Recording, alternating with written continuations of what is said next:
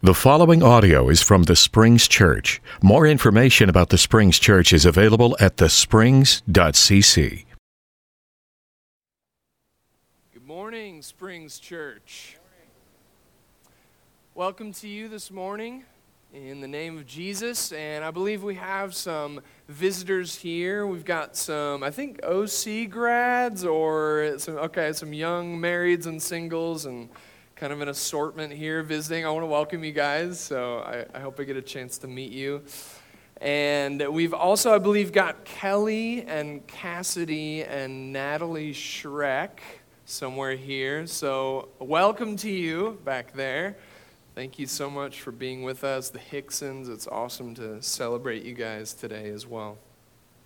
We're continuing in our sermon series called Psalms, the Seasons of Life, and we're going to be doing that in another text of disorientation this morning.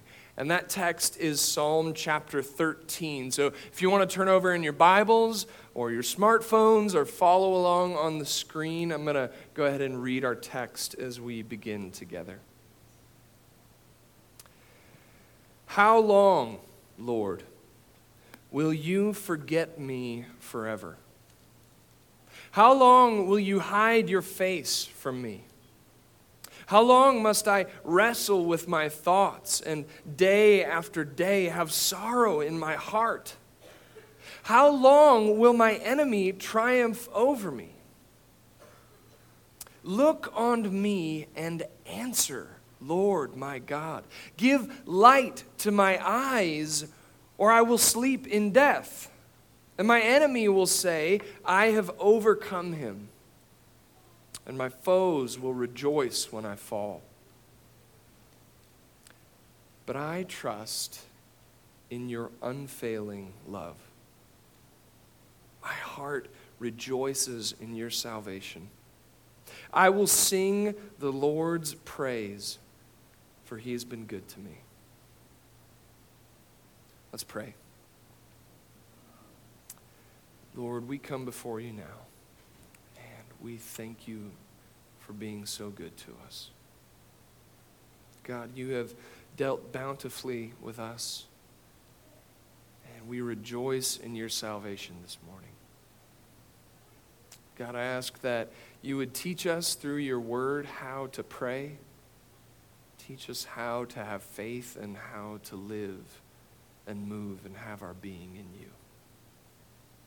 I ask God for the gift of preaching.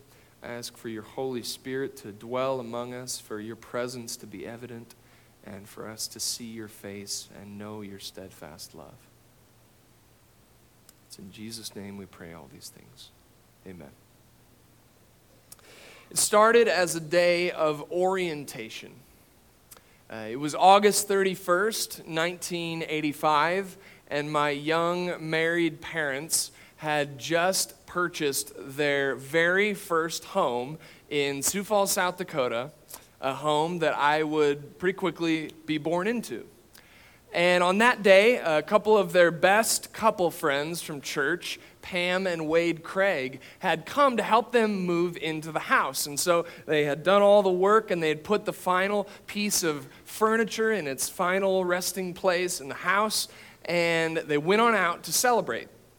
And to celebrate, they went out to Wall Lake because Wade loved water skiing more than anybody that they knew. And so they thought, all right, we'll all pile into our 23-foot Mercury cabin cruiser and we'll head out onto Wall Lake. And so Pam and Wade and my mom and dad and my mom's parents piled into the boat and they headed out to the water. And Wade was the first one to don the water skis and jump in the water, and my dad began to pull him around the lake. And about 10 minutes into it, though, he let go and dropped into the water. And it was quite uncharacteristic for somebody who loves water skiing. That's not even really that long to ski. And so my dad pulls around, and they get him in the boat, and clearly something is very wrong. Wade is deeply in pain. He's kind of staggering into the boat, and he asks for some aspirin, and even more uncharacteristically asks to be able to go home. And so he kind of lays his head on Pam, his wife's shoulder, and they begin to head towards the shore. And as they're getting closer to the shore, it's becoming evident that Wade is doing worse and worse, and eventually they have to carry him out of the boat and lay him on the shore, and my dad runs off. This is before cell phones, so he calls 911 at a nearby house, and the ambulance comes and takes Wade, and they follow to the hospital. And before long, the doctor comes out and tells Pam and my mom and my dad that Wade has died. It was a brain aneurysm. And he was 24 years old.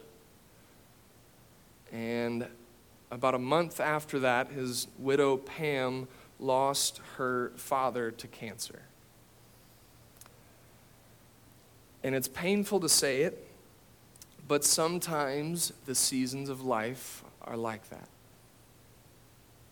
Sometimes you go from a moment of complete, uncomplicated, jubilant orientation, when everything in your world feels right and where it needs to be.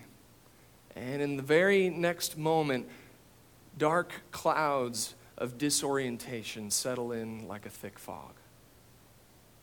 You go from your best friend moving you into your brand new house to cradling his head on the shore with sirens in the distance. And one of the lessons I think we're learning from the book of Psalms is that Scripture speaks to the whole breadth of human experience, even the tragic. And it must. We need to be able to have those psalms of orientation celebrating the joys of the equilibrium of life that we experience in our lives. And we need the psalms of new orientation, psalms of chanting the victory and delivery that God brings about for us. But we also desperately need the psalms of disorientation. This past week, as you know, a couple of pretty public figures very tragically took their own lives. And there's no shortage of reminders, but weeks like this past one do highlight in a painful way that suffering and angst that is in all of us and in our world. And it's these kind of weeks that remind us that we need to be able to open up Scripture and see our pain reflected, to see our suffering taken seriously. We need that in Scripture, and we need that in worship. Walter Brueggemann has said, "It is a curious fact that the church has, by and large, continued to sing songs of orientation in a world increasingly experienced as disoriented." Ben has mentioned, and I can attest as a worship minister, that we need more songs that speak honestly to our suffering. We need more psalms that teach us how to be honest with one another and with God. And if that's what we need to learn, then I think one of the greatest teachers we could find this morning is Psalm 13. And so we're going to turn back to the very first stanza of our text, Psalm 13, just the first two verses this morning, which say, "How long, Lord, will you forget me forever? How long will you hide your face from me? How long must I wrestle with my thoughts and day after day have sorrow in my heart? How long will my enemy triumph over me?" Psalm 13 is maybe the quintessential lament psalm. This is just the clearest, purest example of the genre in Scripture. And it's amazing the dimensions that are present here in this psalm. Because if you look at the text, we've got the psychological dimension. The psychological or personal, where we're talking about wrestling with our thoughts, wrestling with sorrow in our hearts day after day after day. There's no shiny veneer over Psalm 13. We really get a glimpse inside this internal psychological conflict. But there's also the sociological dimension, right? Notice the social. He talks about this enemy triumphing over him. There's not just the internal conflict and pressure, but there are external threats at play in Psalm 13. And then thirdly, most importantly, there's the theological dimension. Notice that this psalm begins by being addressed to God. How long, Lord, will you forget me forever? How long will you hide your face from me, God? We get the psychological, the sociological, and we get the theological. And this theological foreboding threat is the most difficult of all. Because we expect to have internal conflict to some extent. We expect to make enemies in this life, to have social and personal conflict. But we don't expect God to hide his face. From God, we expect faithfulness. And yet, in the suffering of the psalmist, we find that God feels very, very hidden. After the death of his son, Dana Gioia wrote a poem called Pentecost that I wanted to share with you because I think we hear some echoes of a kind of psalm-like quality. He writes, "Neither the sorrows of afternoon waiting in the silent house, nor the night no sleep relieves when memory repeats its prosecution, nor the morning's ache for dreams' illusion, nor any prayers improvised to an unknowable God can extinguish the flame. We are not as we were. Death has been our Pentecost, and our innocence consumed by these implacable tongues of fire. Comfort me with stones, quench my thirst with sand. I offer you this scarred and guilty hand until others mix our ashes." But unlike this poem, which speaks of an unknowable God and prayers improvised to him, the God in Psalm 13 is very much known.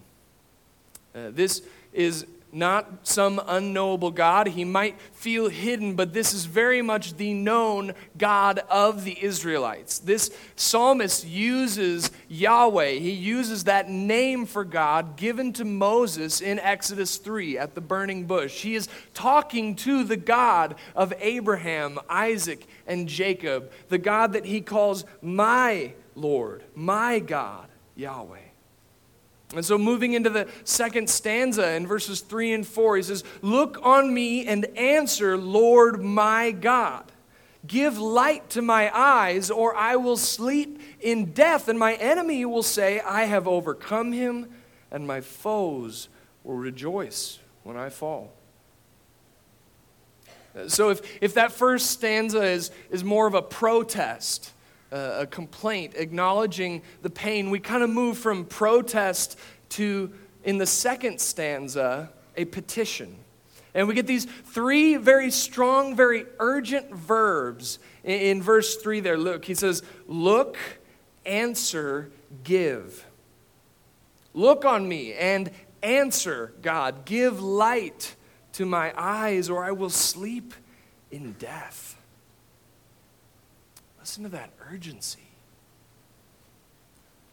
That urgency makes me want to ask, church, do our prayers ever sound like this? Do we come to God with that urgent, honest intimacy? Because if the Psalms are anything, there are a lot of things to us, but if they're anything, they are God's people's prayer book. This is the place that people have gone, that God's people have gone for thousands of years to learn how to communicate with God, how to talk to Him with this urgent honesty, calling Him to account, petitioning Him to look, answer, give light. A couple years ago, two pretty unlikely people came together in a cabin in Montana to talk about the Psalms. And one of those people was Eugene Peterson, who's a pastor for decades and an author, and eventually became the translator of the Message version of the Bible. And the other person who came to the cabin was the lead singer of a band called U2, Bono. So, yes, it's Eugene Peterson, this 80-year-old pastor and this 80s rock star that come to a cabin to talk about the Psalms. And if it wasn't a real thing, it should at least be a screenplay for a buddy comedy. And I think it would be a fantastic film. Probably like Christopher Plummer could be in there and Tom Cruise. But it is a real thing, so we don't have to cast it. But they came together to talk about the Psalms, and this point that they kept circling, it's a great video, by the way, if you want to look it up. They keep coming back to this thing that they admire about the Psalms, and that is the honesty of it. That the Psalms don't have this nice veneer over them. And Bono, as a songwriter and musician, appreciates this raw nature of the text. And Eugene, as a translator, talks about how he actually got started translating the Psalms was by translating one psalm for one single person. He was translating one psalm for a friend, and he says that he was trying to teach this person that praying isn't being nice before God. That the Psalms are not pretty. They're not nice. They're not smooth. But they're raw, they're honest, they're brutal. They're intimate with God. And they petition him to act in our lives. Do we come to God with that kind of raw, brutal, unpretty honesty? Because that's what we see in Psalm 13. But in the third stanza, we have one of these amazing pivots again. In verses 5 and 6, everything changes, and we've moved from protest, we've moved to petition, and now we finally, unexpectedly, move to praise. He says in verses 5 and 6, "But I trust in your unfailing, in your steadfast love. My heart rejoices in your salvation, and I will sing the Lord's praise, for he has been good to me." One of the joys of Ben's and my job is not just getting to spend a lot of intimate time with Scripture every week, but also getting to spend intimate time with people who've spent intimate time with Scripture. And some of the commentators that I've been spending time with this past week really have kind of a point of contention here, because they want to know what has precipitated, caused this change, this dramatic turn from verse 4 to verse 5. How do we get from God, my enemies are going to triumph over me and rejoice, to, but I trust in your unfailing love? And so people have disagreed about what has brought about this amazing pivot from verse 4 to 5. And so some have said, well, maybe it reflects a material change in the life of the psalmist. Okay, the psalmist is looking back on an experience of salvation where something has actually changed in their life and they've experienced God's deliverance. But then others will say, no, it must be that something has changed not in the psalmist's life, but in the psalmist. That he's not looking back on salvation, but he's now looking forward to salvation. That he has maybe been in kind of a worship type of setting, that a priest has offered this word of salvation, and so there's been a change in the psalmist. That's why we change from 4 to 5 so dramatically. And then there are others, and this is going to be the camp where you find me, that see it differently. And according to this view, the answer of why such a dramatic turn from 4 to 5 is that we don't get one. The answer is that we don't get an answer. We get a text. Because the reality is we don't know exactly what the background is of Psalm 13. We don't have a narration. We don't have a story. We don't have a worship service order laid out. We just don't get an answer on why this dramatic change. But what we do get is a text. And we get this text that declares two uncompromising truths together.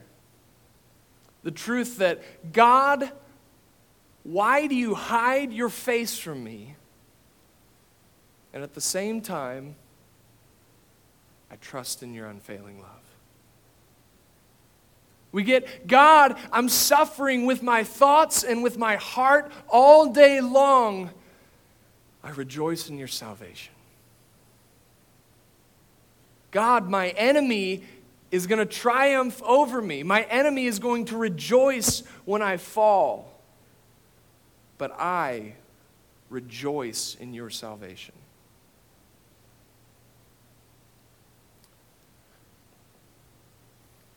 And isn't that precisely the place that many of us have had to live at times? Isn't that precisely the tension we've had to embody for days, seasons, lifetimes at a time? This tension between, God, day after day, sorrow in my heart. God, I trust in your unfailing love. The tension of Psalm 13.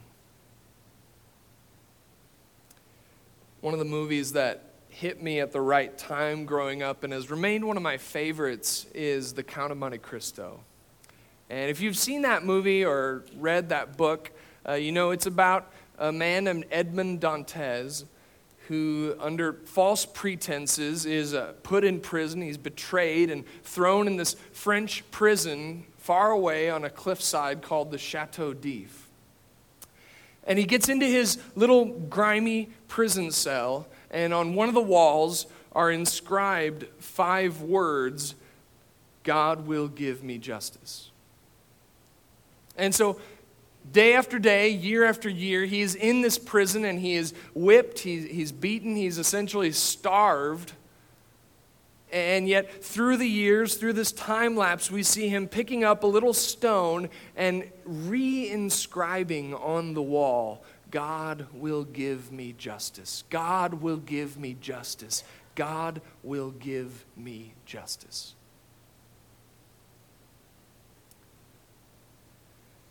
And this morning, I see our psalmist sitting in a prison cell of suffering. Sitting in a prison cell of suffering and taking that wall that is one of the literal sites and sources of his captivity, of his suffering, and making that a canvas of hope. Picking up that rock and re-inscribing, I trust in your unfailing love. I trust in your unfailing love. I trust in your unfailing love. And hasn't that been all of us as well? You may not be there this morning. You may have been there. You may be there one day. Or maybe, like many of us, you are there this morning and you feel as though you're in a prison cell of suffering. That maybe a person or a tragic event has thrust you into captivity. Or maybe it's anxiety or fear or guilt or depression or even suicidal thoughts. And you feel trapped. Or maybe like all of us at times, we have even in a sense jailed ourselves by turning to sin and turning away from God's good for us. But regardless of whether you're clutching on to the enemy or you're in the enemy's clutches, you're in this prison cell of suffering. And the thing about being in a prison cell is the way out never seems clear.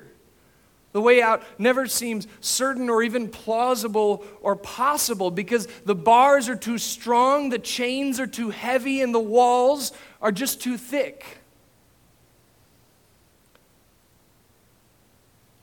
But Psalm 13 is here this morning. And it's here to tell you that the steadfast love of God can lead you out. Amen? Psalm 13 is here to tell you this morning that our God is a chain breaker. He is no respecter of walls. He is the one who rattles the foundations of the jail and bursts the door open and leads you out into freedom, into salvation. You might feel like you're in a prison cell of suffering, that the enemy has thrown the key to hell, but Jesus Christ has descended into hell, and he holds the keys in his hand. And Jesus Christ on the cross endured a Psalm 13 kind of suffering. Jesus Christ took on sorrow, pain in his thoughts, in his heart, in his mind, in his body. And then God raised that body up from the dead. And guess what? He wants to do that for you. God wants to lead you to rejoice in his salvation, to be freed.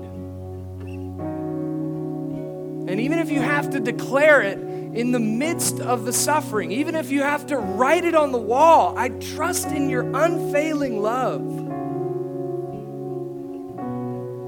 That's what we have to do, then we will, because God has been good to us. He's dealt bountifully, and he will deal bountifully. John Calvin said of Psalm 13 that the world may threaten us with 1,000 deaths, yet God is possessed of numberless means of restoring us to life. Church, his life is on the way, and we've got to be the ones to remind each other of that. We got to be the ones to reach in when someone's in suffering, in isolation, when they're cloistered, when they feel trapped. We've got to remind each other of rejoicing in the salvation, and we begin to remind each other of that every time we sing and worship the God of our fathers, the God of our mothers, of our ancestors. God of steadfast love. Let's stand and begin to remind one another of that salvation this morning.